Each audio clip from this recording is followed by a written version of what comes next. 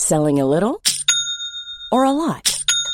Shopify helps you do your thing however you cha-ching. Shopify is the global commerce platform that helps you sell at every stage of your business. From the launch your online shop stage to the first real-life store stage, all the way to the did we just hit a million orders stage.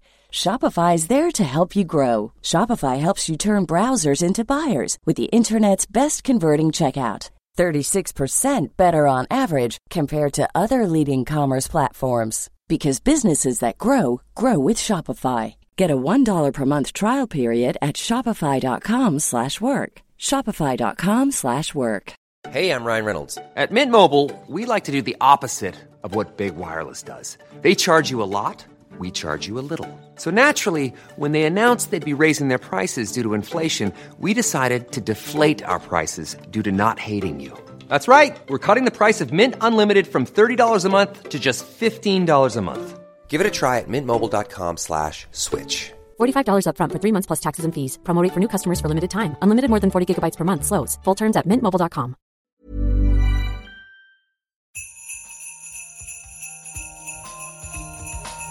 An experiment. We don't know yet. Why is light so fast? Like, it sounds so simple. They had no idea. But now the data speaks. I find this not only refreshing, but at some level astounding.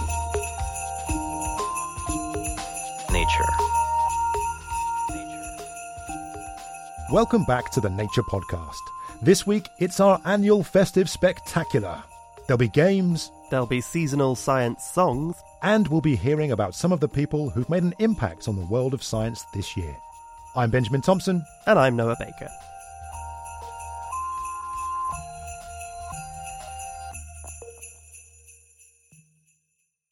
So here we are then, Noah. We've got a packed show today. Later on, we'll have Sharmini's latest end-of-year festive challenge, in which a few of us tried to describe some complex science stories only using very simple words. I haven't heard this yet, but I have heard it being discussed, and I can't wait. I'm a massive XKCD fan, which is where this idea originated from.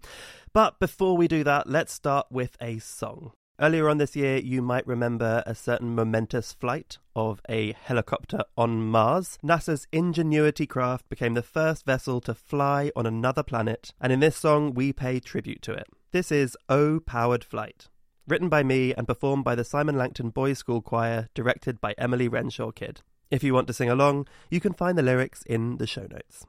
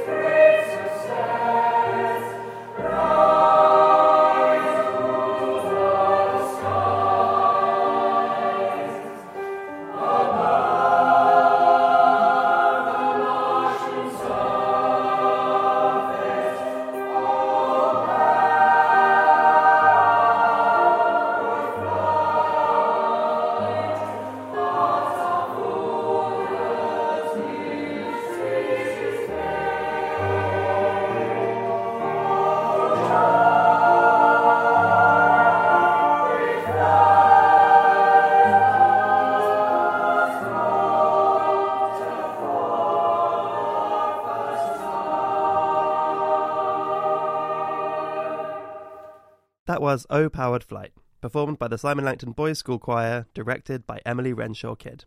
So, Noah, we're coming towards the end of 2021, and it has been a big year in science once again. Absolutely. Obviously, coronavirus has dominated many of the news cycles. We've had variants that pop up. We've had massive issues of vaccine inequity to talk about. But outside of that, inequity issues have really been brought to the fore. That's something that's been discussed a lot.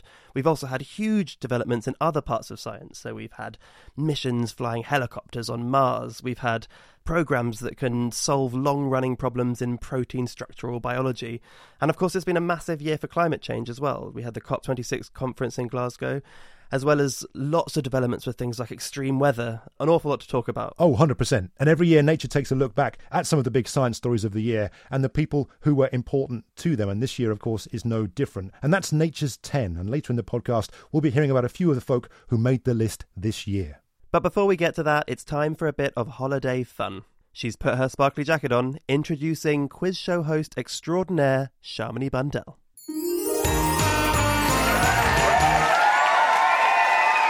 Hello everyone and welcome to this year's end of year festive challenge. I am your host, Shamini Bundell.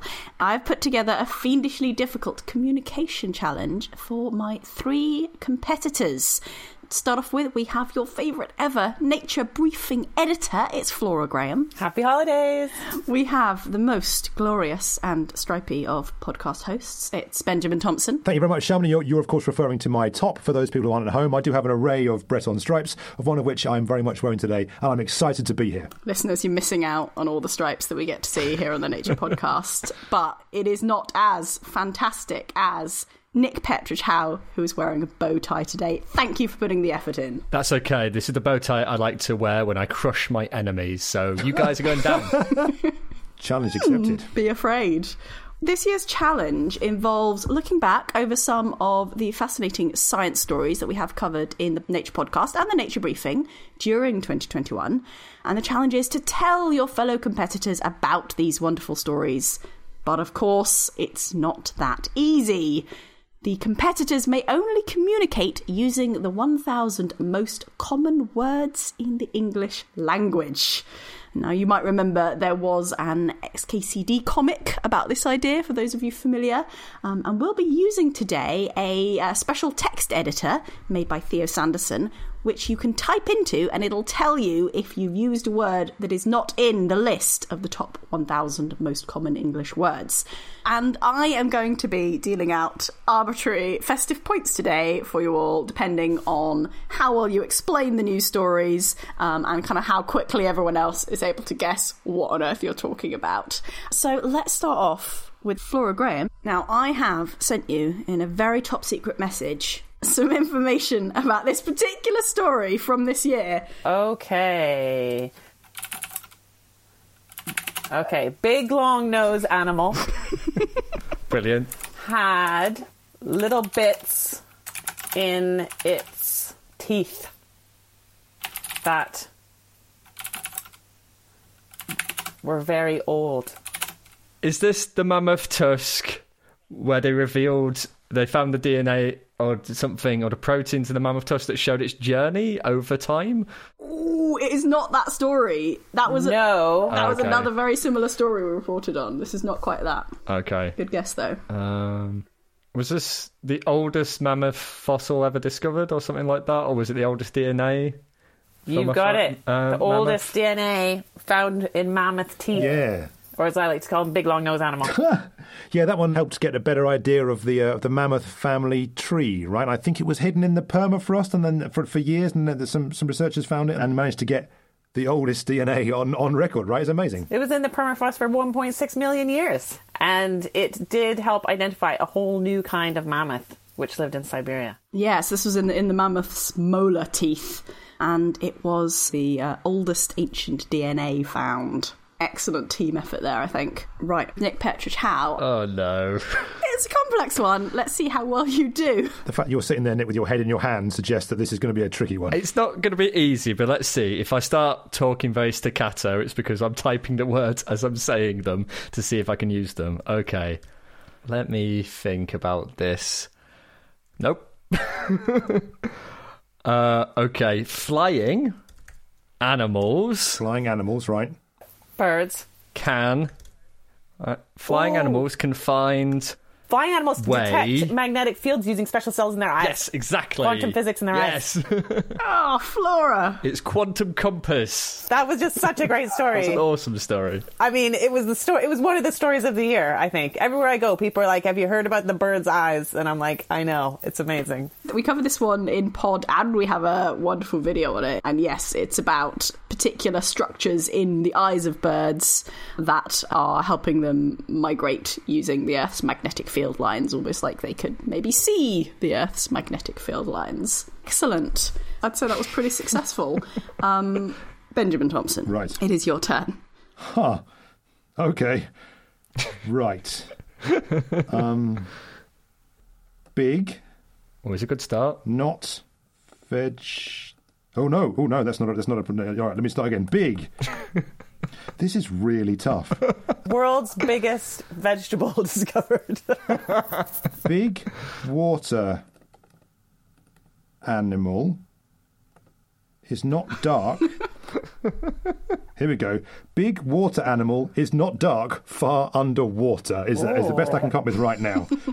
Oh, this was the story where sharks, they glow on their underside? Is that the story? Yeah, that's. I think I'm astonished you managed to get that from that. Yeah, this is a giant luminous shark that was discovered off the coast of New Zealand. Sharman, I'm sure you can tell us a bit more about it. Yeah, so it's the biggest known luminous vertebrate, and they basically didn't know that these sort of deep sea sharks had this like glow in the dark ability, which is of course bioluminescence is quite common down there, but this was quite a new discovery on these big sharks. Excellent. Well done, Nick. Right, Nick, getting harder. Let's see how you do.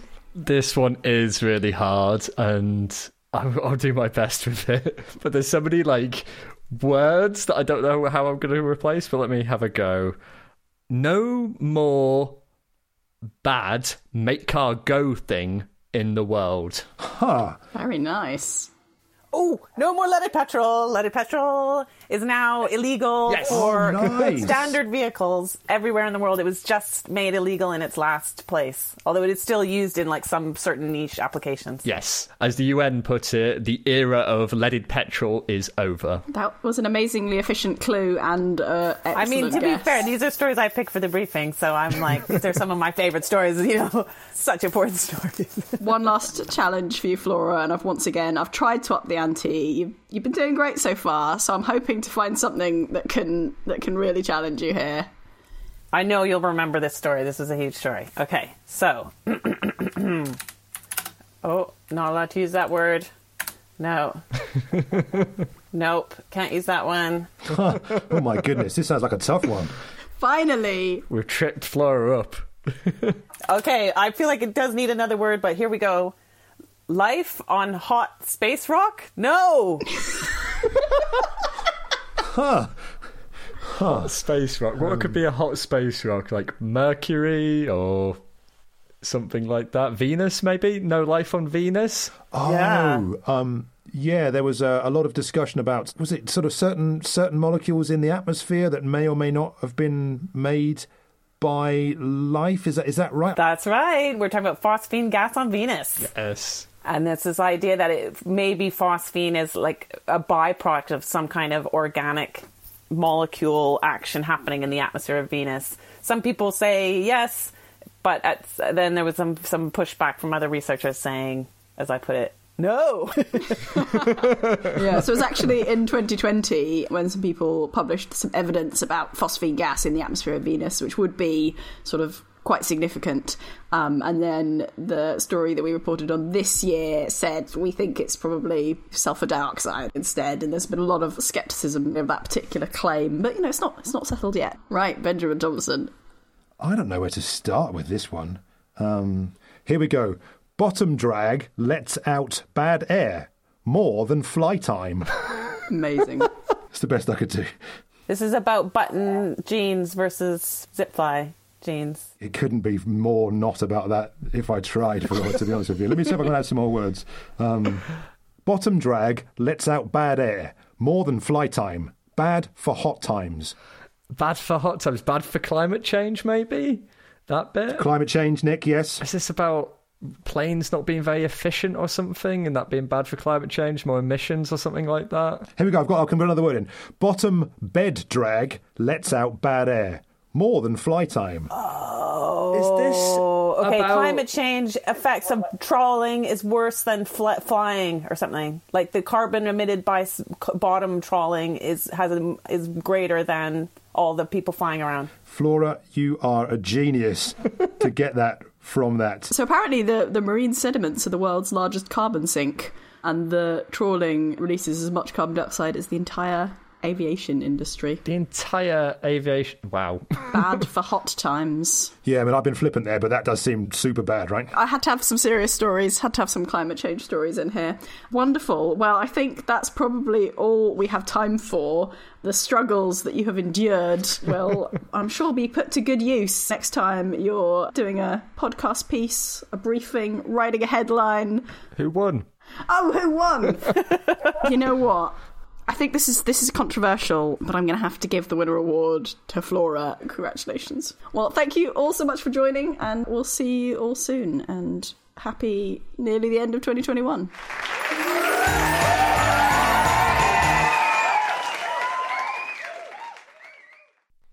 I should have been in that quiz. I would have nailed it.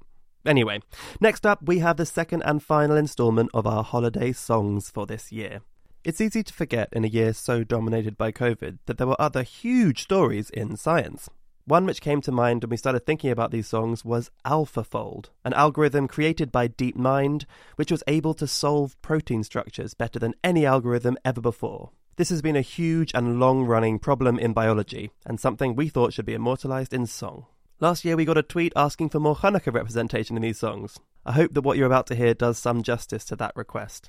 This is AlphaFold, Oh AlphaFold, written by Kerry Smith and myself, with everything else, and I mean everything, the arrangement, all the instruments, all the vocals, recording, mixing, the lot, by the marvellous, multi-talented musical wizard Phil Self.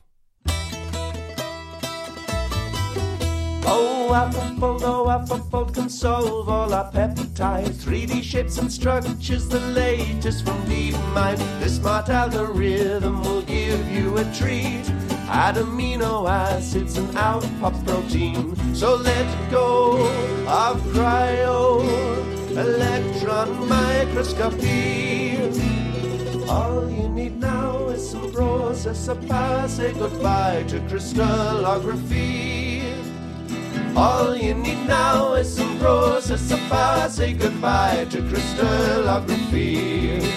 Oh AlphaFold, you've gone on a mission. 2 years in a row, now you beat competition. A fundamental problem in biology, protein design and drug discovery. So let go of cryo electron microscopy.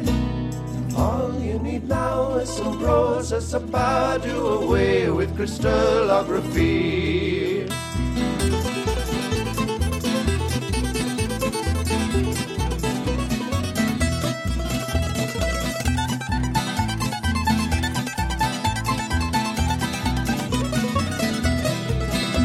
Now AlphaFold, you're still not quite perfect. Model interactions and we'll be more impressed. But still neural networks are turning some heads. Just wait until deep learning trumps experiments. We'll let go of cryo electron microscopy.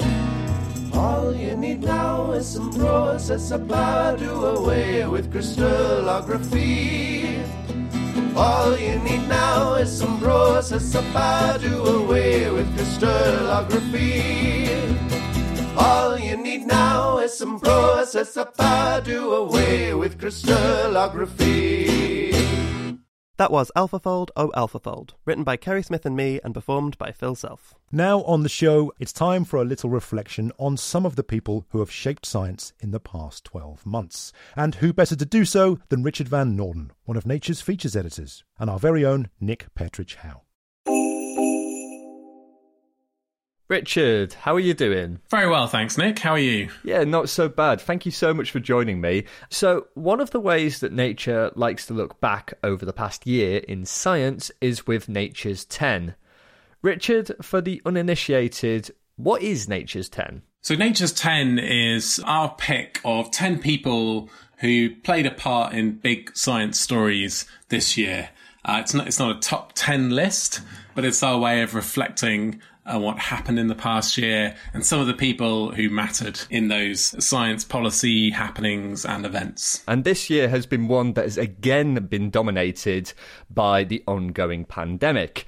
And something that has cropped up time and time again, and of course is of serious concern right now, is variants. Now, Richard, one of the people on the list has been key to the identification and tracking of some of these variants. Can you tell me a little bit about Tulio de Oliveira? Yeah, so de Oliveira and his team are in South Africa, and our listeners may already have heard of him because this year his team announced the discovery of the Omicron variant of the coronavirus. That was in November. And all of that had a little bit of an eerie similarity to last year, when his team announced the discovery of the beta variant of the coronavirus in South Africa. So Tulio is really the leader of sequencing efforts in South Africa to try and chronicle and track new variants of the coronavirus as they arise. And we've picked him not just because he's been central to the tracking of variants of this virus, but also because he's really been leading the way in showing the importance of having disease surveillance around the whole world. And as you mentioned, he was part of the effort that detected Omicron in South Africa. Now, this was at a risk of sanctions, which did eventually happen, from other countries, but he pushed ahead on with that anyway. Can you tell me a little bit about that? He suspected that the announcement might bring travel bans, and some South Africans, some politicians have even queried why he's making these pronouncements, because they see that it only brings travel bans to South Africa. But he says, this is the way you stop a pandemic, is by quick action. You can't just wait and see. So it was the right thing to do for his team. Now, he leads the KwaZulu-Natal Research, Innovation and Sequencing Platform, which was created in 2017, and it's tracked many other pathogens as well. But with coronavirus, we've never seen so many different samples of the virus sequenced in such a short period of time. Millions and millions of sequences have been uploaded online. De Oliveira is now moving to set up something called the Centre for Epidemic Research, Response and Innovation. And it's going to house Africa's largest sequencing facility, and it will work to control epidemics in Africa and the global south. Well, obviously very important work, and work that has informed policy in real time. And keeping on the COVID topic, one of the other people highlighted this year has been an important voice in the battle for vaccine equity, Winnie Byanyima. What can you tell me about her and why she was chosen? Yeah, so Winnie Byanyima is the head of UNAIDS. That's the United Nations programme on HIV. But we've chosen her because she's been one of the prominent voices for health equity and reducing inequality. And when it comes to coronavirus, that's all about getting vaccines everywhere around the world. Even as early as 2020, she was saying that low and middle income countries can't just rely on donations. The only way to get vaccines to everyone is to have loads of companies manufacture them, get systems of distribution everywhere. Now, that hasn't actually happened. Companies have held tightly to the manufacturing rights of their vaccines. Wealthy countries have got most of the vaccines. And this is all rather reminiscent for Byanyima of her experience with the AIDS epidemic in the early 2000s, when there were life-saving drugs available, but not in her home country of Uganda. So Byanyima really finds all this infuriating. She says the idea that you can sell a life-saving technology like you would sell, as she puts it, a luxury handbag is immoral and greedy and wrong. And she co-founded a group called the People's Vaccine. She's been trying to change thinking by pointing out to leaders that supporting vaccine equity furthers their own goals, right? Getting vaccines everywhere will help quell this pandemic for the whole world. So as you mentioned, companies have sort of held on to the manufacturing rights to these vaccines. So have there been any successes on this front? When the United States in May, the US ordinarily defends patents, but it actually supported a proposal from South Africa and India to waive the intellectual property around COVID vaccines. Now, there's a lot of work to be done from there because the European Union and other countries are still opposed to this kind of waiver. And the companies that own the IP are not licensing their technologies and they're not sharing the knowledge needed to produce them much. And they still say that waivers would undermine innovation. But Yan Yima, she's certainly been a figurehead for these kinds of arguments. And in fact, she goes further than that. It's not just about these vaccines. It's pointing out that inequality and equity drives the spread of illnesses all around the world, all kinds of illnesses. And at UNAIDS, she's putting equity at the centre of its work. So pointing out that the way to defeat illnesses is not only and not just by getting vaccines and drugs everywhere, but also to address existing inequalities in access to, well, medical treatments, but also water, sanitation, living conditions, work, and so on. And the people we talked to said, you know, Winnie Byanyama's sort of driving this conversation way before other people have thought about it. Well, obviously there's still a way to go on this one, and I'm sure we'll hear about this more next year. But moving away from COVID, now, one of the other big science stories this year has been about the Red Planet. Mars has seen quite a few visitors this year from agencies around the world, and in this year's Nature's 10, we've highlighted one of the key people behind China's rover, Jiang Rongchao. Yeah, Jiang Rongchao is the chief designer on China's Mars mission, and he's really played a key part in the decision to send sort of in one shipment an orbiter, a lander, and a rover to Mars. That's China's the first country to do that. And coordinated a team of tens of thousands who built and operated this Tianwen-1 mission and the Zhurong rover. Notoriously, it's very hard to land on this planet, and nearly half of all missions to Mars have ended in failure. So a big success for China this year, and something that Jiang has been working towards for many, many years.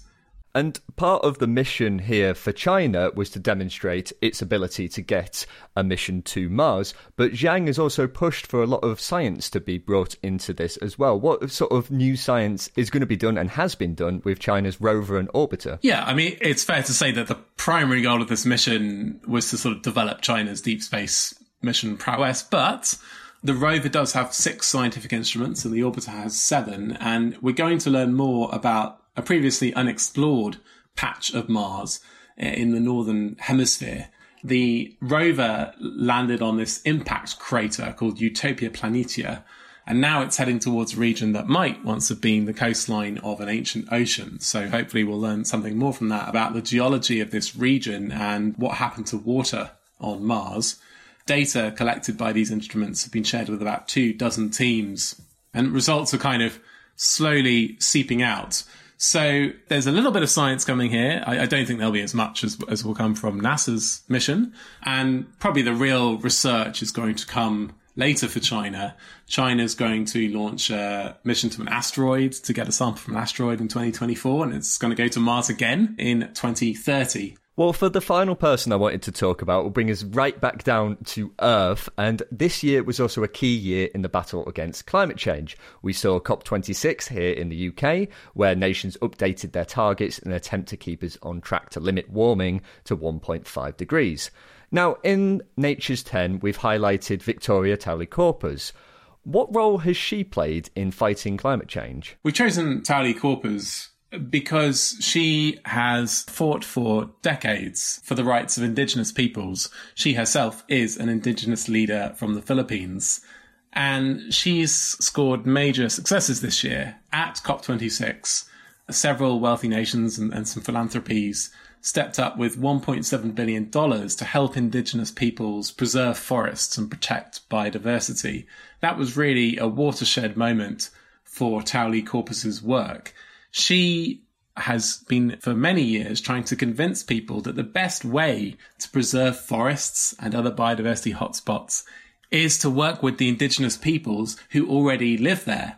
And this, in fact, is something that very recently has been backed up by scientific literature. It's only really been in the past 5 or 10 years that satellite data has shown that indigenous territories are less prone to deforestation and mining and building dams, all things that can be environmentally harmful, than areas without indigenous peoples living in them. And as I understand it, she has personal experience and decades of it in this space. Yeah, she grew up in the mountains of the Philippines in Igorot village. And in the 1970s, the regime of the former president, Ferdinand Marcos, wanted to log her people's forests and installed a dam in the river. And she helped lead the opposition. She actually stopped the dam being installed.